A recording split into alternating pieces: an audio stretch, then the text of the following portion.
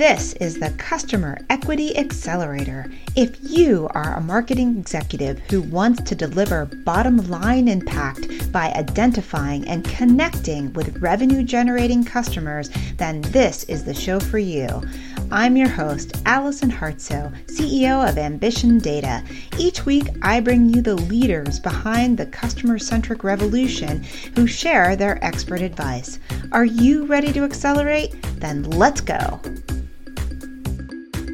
Welcome, everybody. Today's show is about customer tribes, attracting them, talking to them, and convincing them to buy from you. To help me discuss this topic is Tim Ash. Tim is a keynote speaker, trainer, and CMO advisor on the topics of conversion rate optimization, neuromarketing, behavioral economics, and online business acceleration, who has also run a very powerful conference series that I have been privileged to be part of and authored over 200 articles, written 2 books. Tim really knows his stuff. Tim, welcome to the show. Well, thanks, Allison. I'm very happy to be here. Now, I remember your original book, Landing Page Optimizations, and I think you said next year you've got Unleashing the Primal Brain due to come out, which sounds fascinating. Yes, the new book. So I wrote 2 books on landing page optimization. There's a second edition, and it's been really well received. There's kind of like a marketing textbook at a college level for people that want to optimize websites and online experiences. And the new book's a little broader than that. It's called Unleash the Primal Brain, Demystifying How We Think and Why We Act. And it's about evolutionary psychology, how our brains evolved and the subconscious decision-making that is really the only decision-making. We're not rational creatures. We're basically a big evolutionary collection of various shortcuts and survival strategies. And I think that's one of the things that's so unique about your background. And I remember when you would talk about landing page optimizations, you would take it from a very scientific approach. And I haven't heard too many people use the phrase neuromarketing. So can you tell us a little bit more about your background and maybe a little bit about what neuromarketing really is? Sure. Well, if I go way back, I came out to University of California, San Diego, and I double majored in computer engineering and cognitive science. So it's the perfect combination of software and wetware, how the brain works. I stayed on at UC San Diego for my PhD studies for 7 years, didn't ever quite finish, but that was also kind of a mix of computers and learning in the sense that it was about artificial intelligence. That's what my graduate work was in. Adaptive systems, what was called neural networks at the time and is now called artificial intelligence more commonly. But basically, how do computers learn from examples and not from being told what to do? So I've always had this, interest in the way the brain works and how people decide why we act. And a career in internet marketing has certainly done nothing to dampen that. For sure. As you know, we spend a lot of time looking at data, particularly around customer lifetime value and customer quality. And yet I find that there's almost like an addiction in the industry to be the loudest and sometimes the most obnoxious marketing voice in the room. Black Friday is coming up now is one of the things that is obviously part of this whole buy, now. So is that a question of customer quality? Should marketers just be trying to outshout each other? What is the best way to get marketers to think more about perhaps the human side of marketing? Yeah, well, I think that you can't think of it from your own perspective. What you want is to squeeze the bottom of the sales funnel and hope money comes out. I even have a name for that. It's a disease most marketers suffer from, and I'm a recovering sufferer myself, but I call it greedy marketer syndrome, right? We always think about what's in it for us. And the problem is we're not thinking from the customer perspective, and they're thinking what's in it for them. And so we're thinking bottom of the funnel, but if you really want to be useful to people, you have to kind of map all of your marketing activities to the whole customer journey. From very early stage, they don't even know they have a problem, to maybe comparing alternatives, zeroing in on a set of solutions to their problem, and then kind of the mechanics of acting or fixing their problem, which is where most of us live. We think direct response is, again, that bottom of the funnel stuff. But really, the game is won for a smart marketer by understanding the whole customer journey. So you understand the whole customer journey, but then there are all these marketers who are trying to say, hey, next best action, I'm going going to put this other carrot in front of you and put this other carrot in front of you. Does that really work? Well, you have to remember, if you're advertising or if you're in a competitive situation, then yes, there is a certain logic to screaming the loudest, because that's what's going to get noticed. But once people end up on your website or talking to you or on your landing page, or you have email communication with them, there's no need to shout anymore. It's kind of like competing with yourself. You're in a bazaar. It's like, hey, do you want to buy this carpet? Do you want these spices? Do you want to buy my sister? I don't know, whatever. It's like everybody's screaming to get attention, and they're each competing with themselves.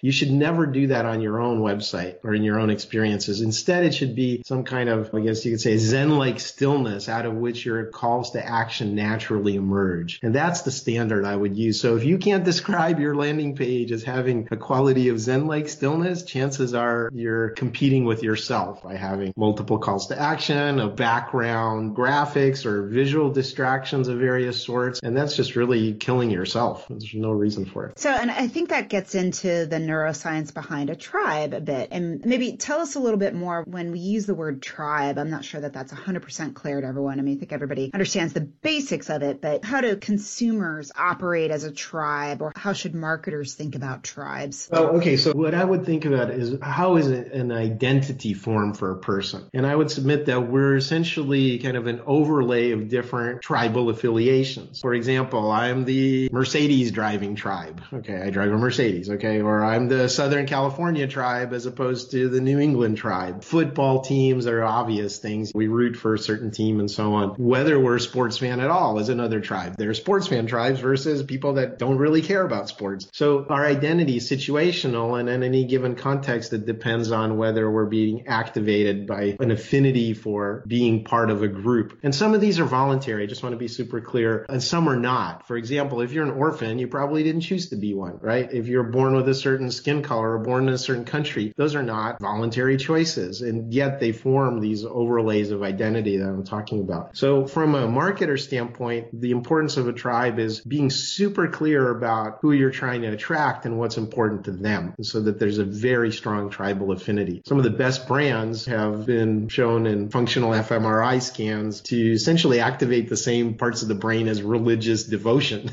So if you talk to an Apple person, there's no way you can get them to switch from that iPhone, even though it's technically, I would say, inferior to my Samsung Galaxy. But it's a religious belief, and I'm not going to get into religious wars with Apple iPhone users. So there's a very strong emotional hook, which I think is a little different than what most marketers do, which is it's this age group that I am after, and they live in these geolocations. And so it's very demographically driven. Is the definition of a tribe automatically include behavior? Yeah, well, it includes a certain set of values that drive behavior. So if the way I signal values, I'm going to put on a suit and a tie and be overdressed in a setting. And as a keynote speaker, I've kind of toned it down to where I wear a blazer and a colorful shirt underneath and jeans on the bottom, right? Okay, because one of my millennial employees once told me about standing at our trade show booth and wearing a suit drives millennials away. And so, but on the other hand, I know keynote speakers, I'll come out in ripped jeans and have multiple visible tattoos and swear on stage, and that's their thing, and that's their way of being authentic. I'm not saying one is either right or wrong. I'm saying that you're going to have a reaction to the underlying values. So if my value is to be super casual on stage and I don't care what you think, that's very different to where I'm going to fit into the corporate mold and wear a suit and I very much care what you think and following social norms in that setting.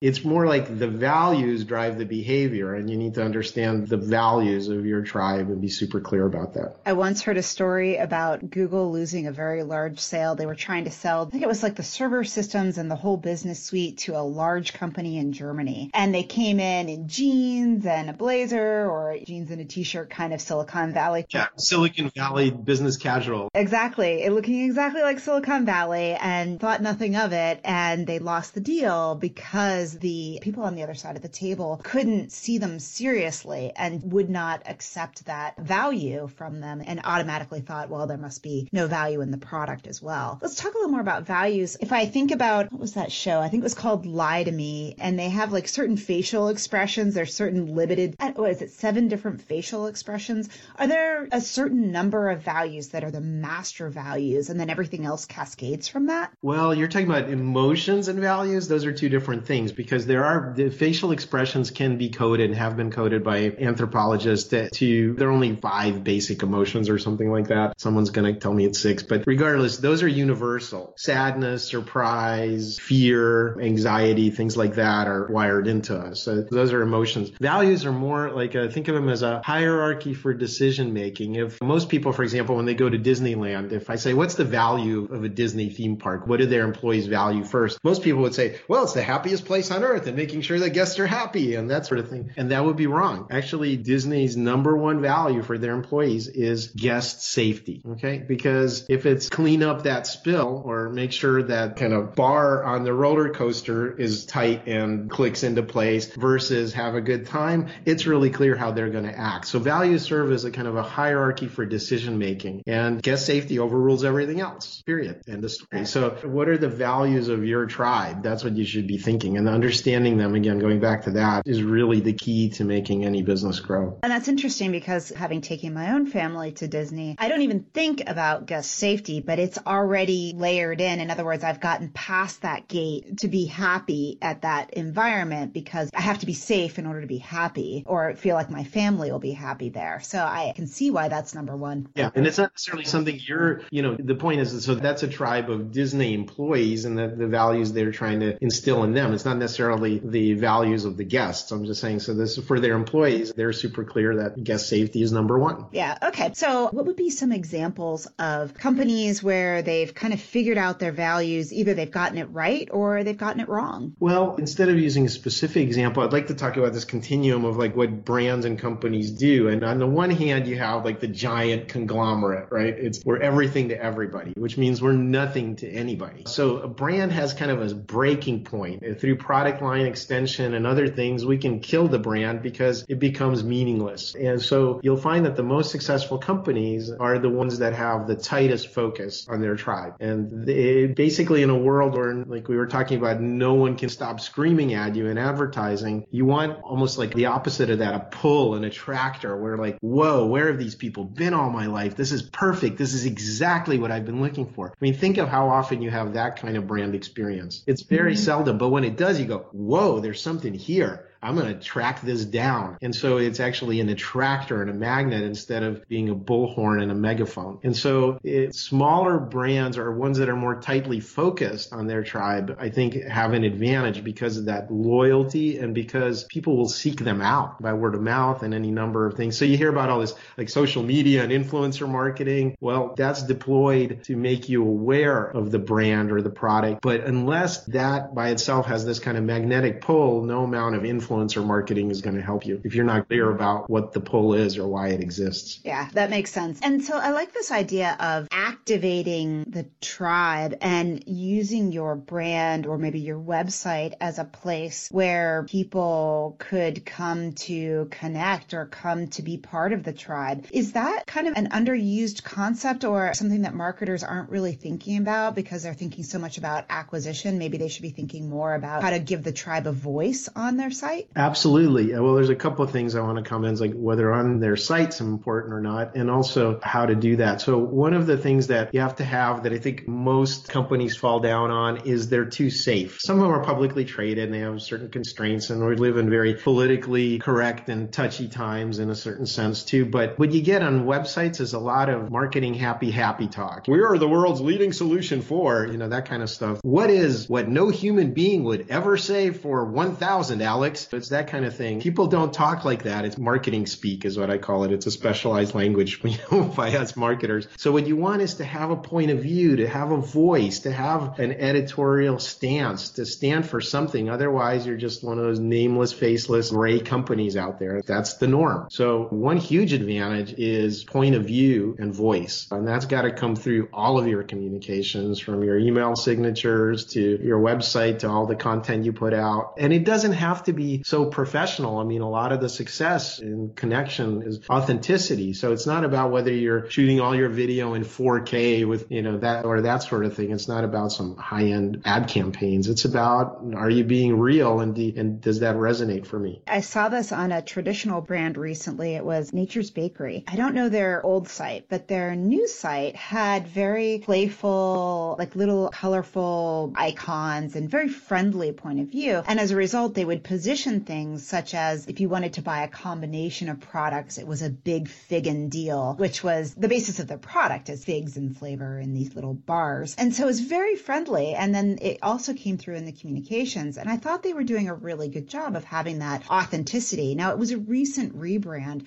So do you see more companies doing this or kind of getting the memo, or are they getting pushed to spread out and diluting? Which way are we going? Well, they're always like fun, and they're usually like consumer brands that you could just like, I would love to be the PR marketing person for these. Like, we worked at my former agency, Site Tuners, with a company that was in Uranus, Missouri, and they had a general store in fudge, and their tagline was "The best fudge comes from Uranus." You could have all kinds of fun with a brand like that. I'm sure you'll remember it, and someone will go look that up right now as they're listening to this podcast. But even for more traditional companies, you can make manufacturing and distribution more exciting. Nothing's preventing you from actually like having some fun. And it's not all about jokey necessarily, but being yourself, being conversational, not being so staid and being approachable. It's that same thing like when I was on stage and wearing a suit and tie, that was a repellent for some people. You can find a happy medium that draws them in so they're listening to the message and not the messenger. I want to circle back to one thing as well, which I'm not sure we quite made the point on, but the idea of connecting with a tribe's values is so powerful. It's almost like you're tapping into like an automatic sale maker or like a religious feeling. Can you talk more about like the psychology that binds a tribe? Yeah, I think that when we think about this, one of the key ingredients is what I call the origin myth. Every company at some point had an origin myth. Even kind of boring Silicon Valley companies like Hewlett-Packard was the first Silicon Valley company. It was literally started in Hewlett and Packard's garage, right? So that's an origin myth, is we wanted to have this breakthrough. We created the transistor. We're like the mad scientists from Back to the Future, and we started in the garage. We're not these faceless, nameless automatons like IBM or something like that. So this even plays in larger context and in even bigger companies that they have this origin story somewhere in their company, but they've buried it. They no longer talk about it. And for smaller companies, if you're going to break through the clutter, I'd say the best approach is to use what's known in literature and for thousands of years as the hero's journey, right? You start the descent from your normal world into this unknown world, and you face obstacles and you find some allies along the way and you slay dragons. And then there's the return and the reintegration of that into normal life. So for example, I had a friend who started a women's yoga clothing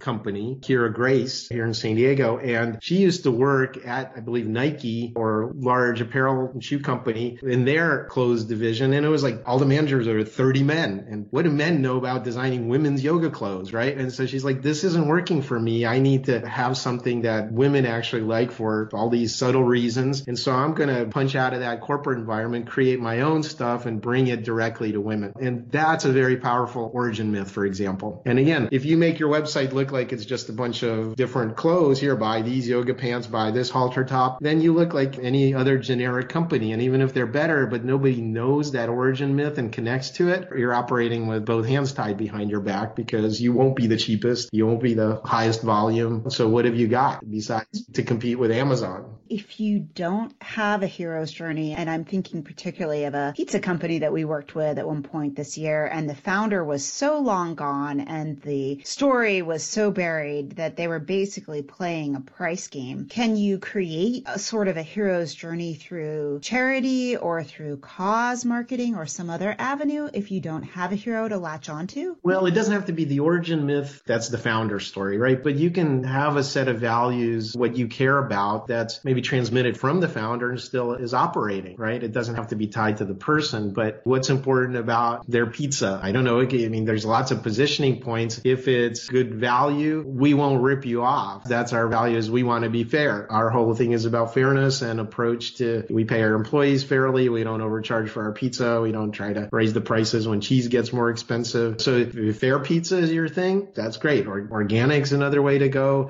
Domino's built their whole business on speed and reliability, right? So if that's what you care about, is I want this pizza here in a half hour, you know which one you're going to call, Domino's, right? So their value is speed. Well, it's kind of a feature, but it's also their value is trust, that integrity is underlying it, that you will get what we promised in this time frame. That's a word of honor thing. So I'd say that's their underlying value behind that half-hour guarantee, if you see what I mean. I do. And I'm also seeing that values specifically stretch across the board. They're not just for marketing. It's the product. And like your example with the cheese, the prices go up, but we stay fair. And also into the team and the way that that's projected into the company. Okay, so that makes a lot of sense. And so you tap into these values, you tap into the tribes. Is there a way that a company knows they have resonated with the right tribe? Yes. So, well, let's talk about how to identify your tribe first, because what does it mean, the right tribe? So again, there's this balance. If you stretch your tribe too broadly, it loses focus. For example, I've had lots of SaaS software companies we've worked with over the years, and they basically say, well, our accounting software can be used for restaurants and bars and construction companies and dentists' offices, and it's QuickBooks, for example, right? But as a dentist, I don't want to be that generic. So unless you're saying this accounting software is great for running a dental practice, and here's a bunch of other dentists that we work with, and here's why they love us, and here's testimonials. If you just kind of treat it as a generic thing because you want bigger market share, that's not going to work. So a lot of companies don't invest enough in the individual markets or individual segments or individual tribes. You have to resonate for each of them to activate them. And unless you resonate, you won't activate them.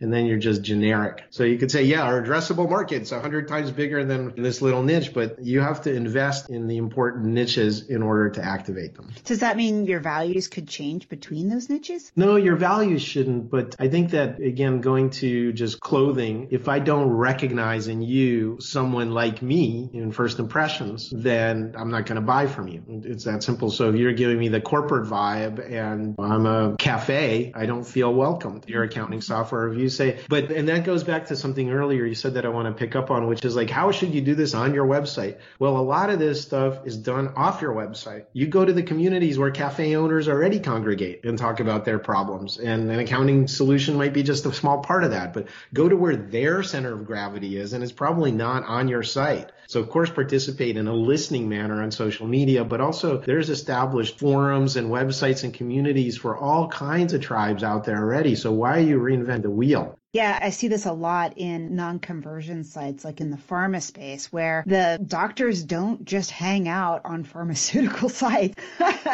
No, they never do. They don't. But they're very active online still, but in other places. So I think that underlines your point really well. Yeah, and then so learning about them by observing them where they congregate is one thing you can do. Another thing that's very important to understand your tribe is actually go into the field. Most of us are in our cubicles or open layouts and talking to other people in the marketing department. Hey, what's the campaign performance this week? How much are we spending? What are our KPIs? But that is like, when was the last time you actually went out in the field and visited a customer, right? To see what their real life is like. And so I'm a big fan of actually going out and doing primary research and just observational. It's not to ask them survey questions. It's just to say, here's our product or service. Here, I just want to shadow you for a couple hours and see how you use it. And that's the most powerful kind of research, I would say. That's a really good point, because in a sense, when you ask a bunch of questions, you're introducing bias, and somebody wants to tell you what they think you want to hear, I think is a natural human response. And so by just watching them, you end up with a lot more information. Yeah. And then the other thing is, it's not that the questions introduce bias or that they want to please, but the very fact that you're using language, that's a very recent part of our brain. The neocortex is the only part that works with language. The subconscious mind that makes all the decisions doesn't doesn't have access to language.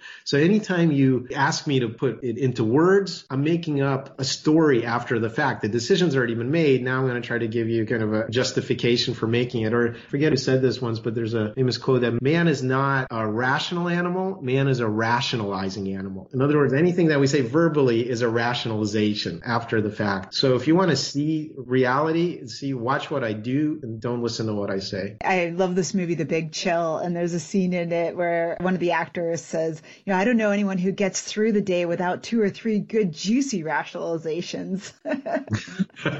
Pretty much. Excellent. So obviously, I think one of the spaces where individuals are good at picking up on tribes is politics. But politics doesn't always use positive motivation. Is there a virtue in using negative motivation? Yeah, it's interesting you should say that. Again, we're living in pretty polarized times right now, and I'm sure we can all agree on that. That's one of the few things we can agree on these days. But the reason that the polarization works is because we're evolutionarily wired for it. So if you look at the most salacious content that spreads on social networks and conspiracy theories and just outrage and the politics of that, it's because it's activating us on a really strong emotional level. And anything that you can gin up fear and doubt and uncertainty, that familiar FUD acronym, works really well. And this is, again, I think where a lot of companies, because of their brand guidelines, that sterile 200-page book they have about what fonts you should use next to their logo, are missing the point. They don't use negative stuff. We actually worked with a large company that had a great service and it was solving a real problem, but they wouldn't talk about the problem. And we came up with a marketing campaign that says, look, here's life without the product. It really sucks. Rub salt into the wound. Here's all the bad things that happen if you don't have access to this product. Here's life with the product. It's wonderful. So it's kind of like a before and after. And they didn't even want to create that contrast. I understand some companies don't want to crap all over their competitors and say explicitly bad things. They suck and we're better. But not to say life without our product or service sucks. That's a mistake. Because what we have to overcome as marketers, is in behavioral economics terms, is called the status quo bias. In other words, keep doing what we've been doing. We think there's no energy to devote to it. We think that if we go on this same path, it's zero energy. It's momentum that's moving us. So any marketer has to move us off of our comfortable spot to get us to change. And there's basically 2 ways to do that. You can be using pain or joy. And it's been shown, depending on the context, that pain is about 2 times more effective. Ouch. Yeah, ouch is right. If you're not using pain, if you're not saying, in other words, if I say, hey, you might win the raffle if you buy this ticket and you can win a new car, versus, hey, if I'm going to keep your hand on that hot stove and it might hurt a little bit, I know which one you're going to react to. So pain is an evolutionary survival kind of light post that says, do this to survive. And that overcomes pleasure seeking. So if you don't use pain, you're making a big mistake. And be as explicit as you can. Like I said, rub salt into the wound. It was to envision a world where our solution didn't exist. Paint that picture of hell for me, and then I will value your solution a lot more. And I'll be more likely to actually do something about my awful predicament. I love that. I love what you said. Paint that picture of hell for me. So true. Are there any other examples for companies that you want to share? In terms of the pain stuff? In terms of pain, or people who are using their tribes well or not well? Well, I think that there's a lot of lifestyle brands that are actually do this really well. I mean, even companies as large as REI that basically like save the planet, save the pristine wilderness, climate crisis, they're all over it. And it used to be that, again, it was assumed that companies had to stay very neutral. And what you're finding now, whether it's political or social causes, a lot of companies are kind of leaning in and stepping right in front of things. You can't hide because then you're invisible. So you'll alienate some people, but you'll strongly activate others. That same polarization we're talking about. You know who your tribe is and what's important to them. You might actually, as a company, be taking on political causes and social movements and championing those kind of things. And we're seeing more and more of that. And that's not because they're woke companies. It's because they understand that that's what it takes to activate their audiences. So if you look on the news, you'll find more and more kind of corporate activism of various kinds, both on the conservative causes and liberal ones, because they know who their audience is. Yeah, I always think of Chick-fil-A as a company that from the get-go has been very clear about their values and what they represent and the causes they support. Yeah, absolutely. Great.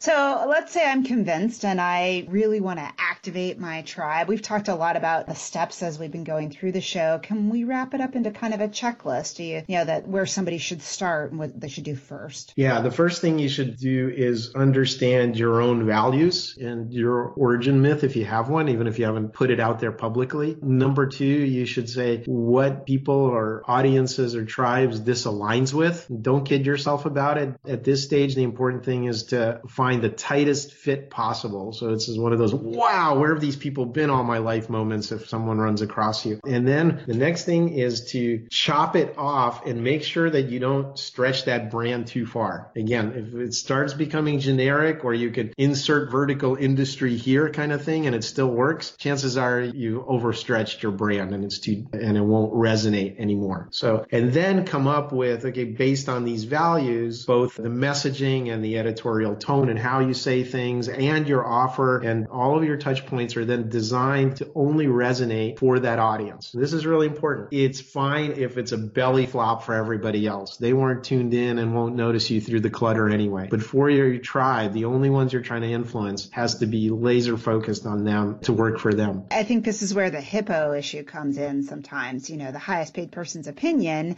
is not necessarily the representative of the tribe, although perhaps they should be. But when you have that disconnect, it's easy for them to say, oh, I don't like that color. I don't like that messaging. But it's not about them. No, it's not. And then one way to settle those bar bets is to do a test. It's like, oh, okay, Ms. CEO, we tried your purple polka dot button. Didn't work as well as the blue one. Would you like to bank the $17 million or should we use your button?